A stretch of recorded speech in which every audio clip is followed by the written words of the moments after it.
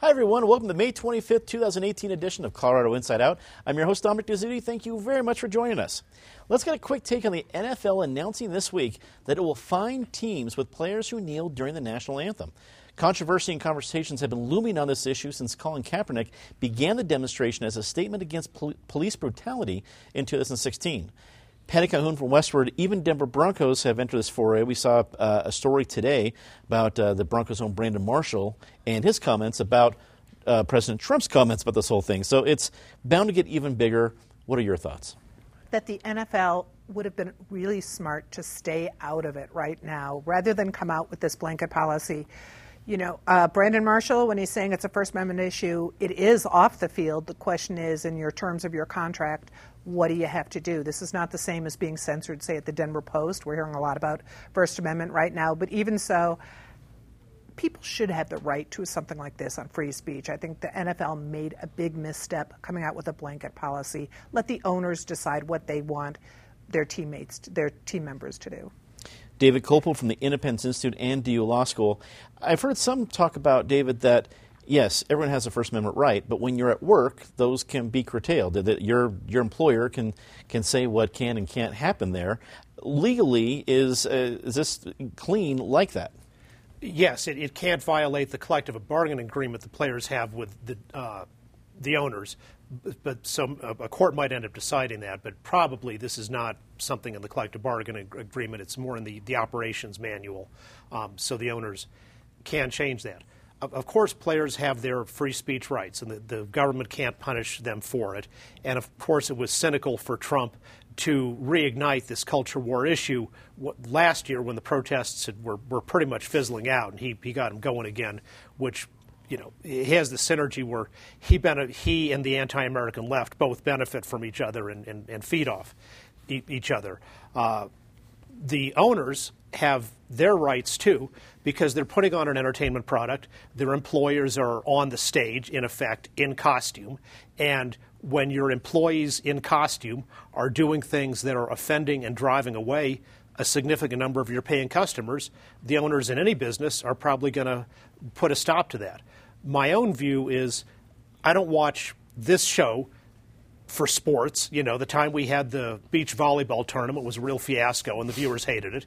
And likewise, I don't watch football for the politics. So when you get something like the NFL that is now pro, con, whatever you think, it's completely enmeshed in politics and culture wars, I'll go to other sports because I want to get away from politics when I'm watching sports. Eric Sonman, political analyst. Eric, I always love talking about optics with you. You get them on both sides of this. You have people like, I can't believe this happens. I'm never watching the NFL again. You have other folks saying, hey, this makes it even worse that owners have this kind of, looks like, again, optics, that a plantation mentality of saying, here's how it'll work in my company, especially when you see the racial difference between ownership and the majority of the employees within the NFL. When the announcement came down this week, what did you think? I thought, to differ with Patty slightly, I thought it was probably a pretty smart move, not necessarily the right move, but a smart move on the part of the NFL to take it out of the hands of individual owners so that individual owners, I mean, the NFL as a league behind the, quote, shield exists to somewhat take the individual owners off the hot seat. So individual owners didn't have to decide their own policy team by team. There's now a league policy on this thing. As has been said, the employers, the league, has a right to require certain conduct of its employees, in this case, its players. Just because they have a right to do so doesn't, in my mind, make it right at a different level. If it is not a free speech issue legally, it still is in the spirit of a free speech issue. I'm not a fan of kneeling during the protest. I think it signifies a certain level of, well, let's say at a minimum, loss of perspective on what this country offers and what this country provides. But free speech is important not to protect popular speech. It's important to protect unpopular speech. And just because I don't agree with kneeling during the anthem, that doesn't mean somebody else shouldn't have the ability to do it. Even if the NFL is within their legal rights and the players are likely to lose in a court of law. Scott Wasserman joins us, president of the Bell Policy Center. It's good to have you back on the panel.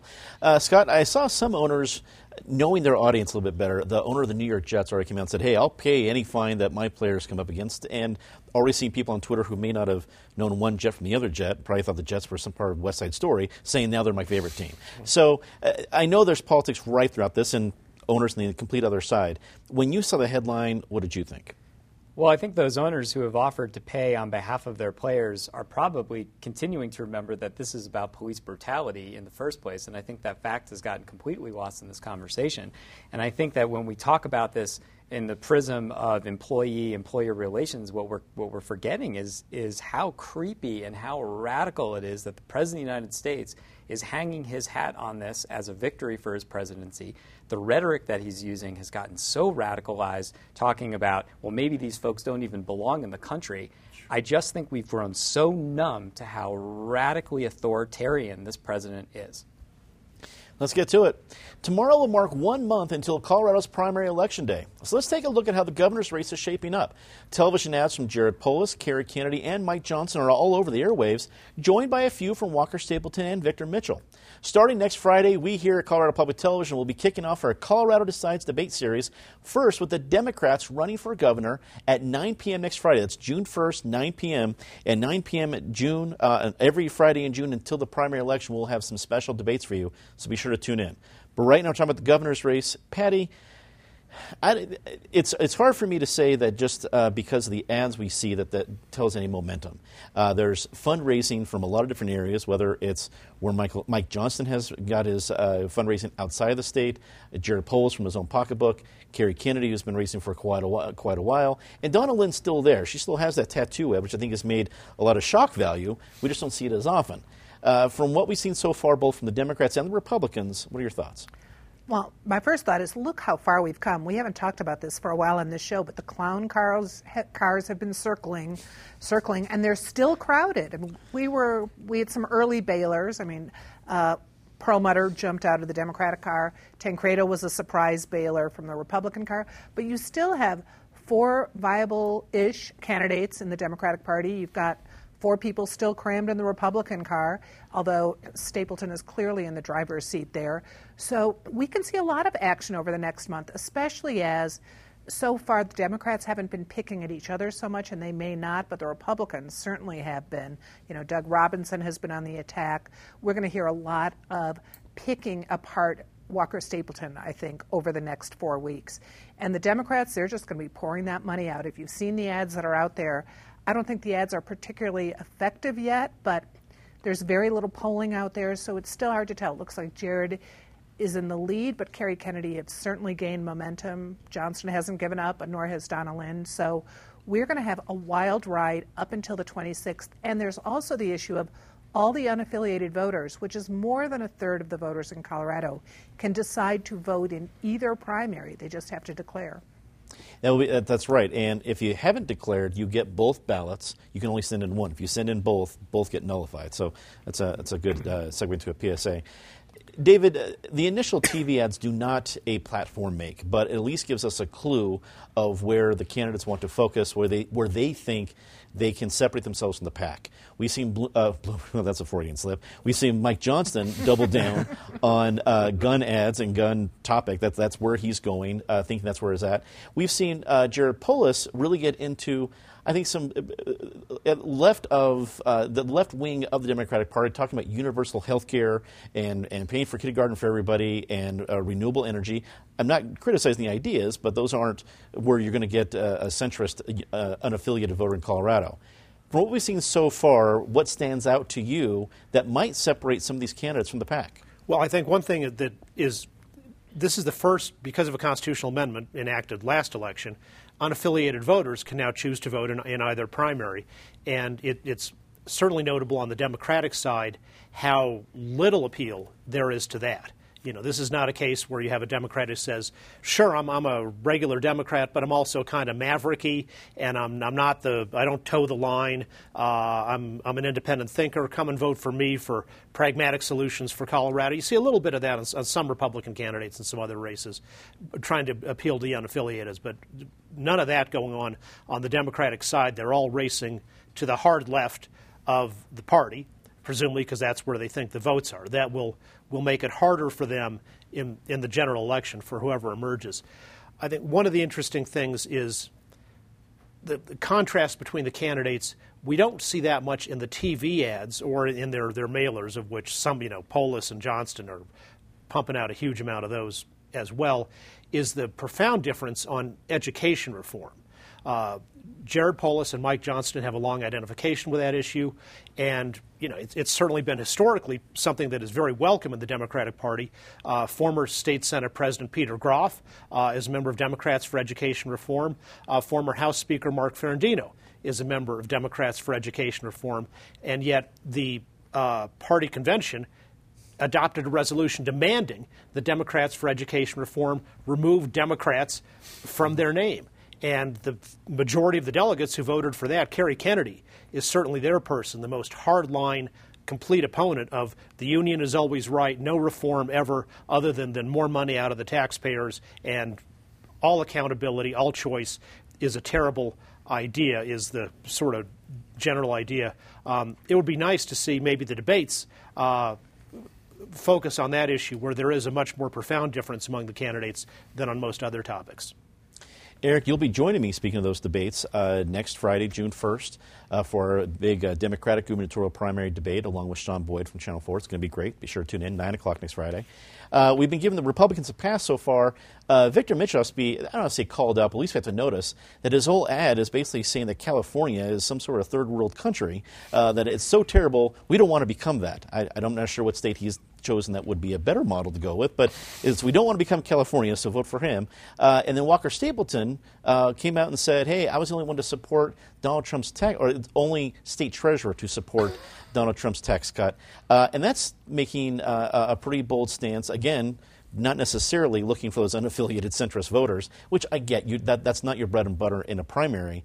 But from both what you've seen, the Republicans and the Democrats, any plot line that has made an interest to you? Yeah, let me start with the Republicans here. I think the Democrats have the more interesting primary and the more competitive primary, but let me quickly touch on the Republicans.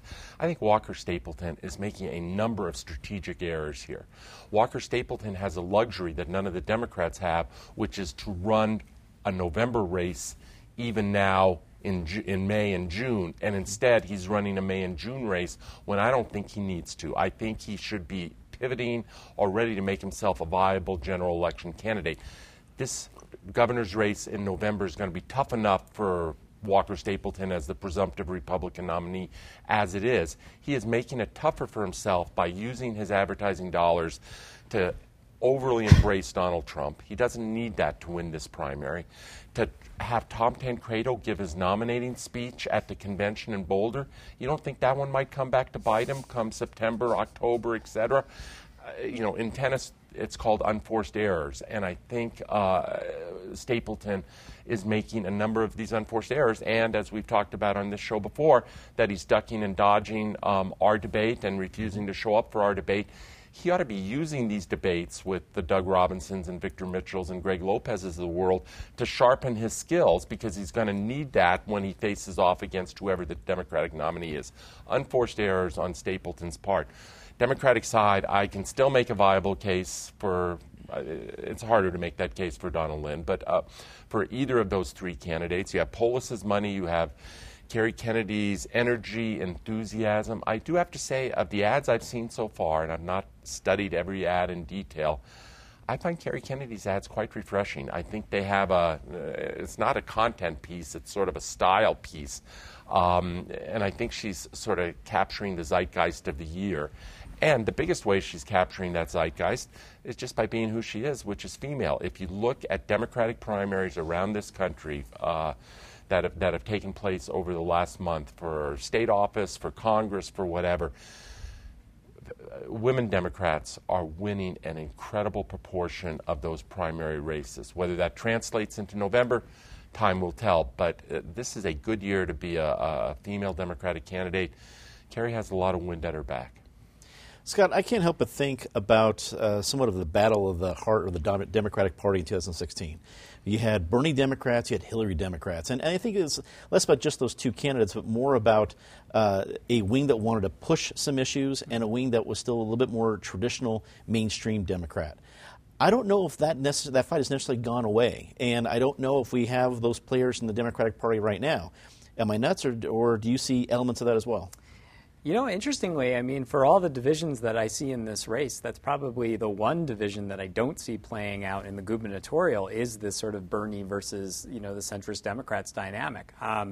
I think what's really, I came home yesterday to a Mike Johnston mailer that I could use as a blanket. I was that large. I think that money is really going to make the difference. It's Memorial Day weekend this weekend. I think primary voters better be prepared for a cumulative toll of about $10 million being spent in terms of mailers, TV ads, and I think you're going to see the sands shift dramatically over the next 2 weeks in a race that has sort of seemed pretty stable and unable to make a call in.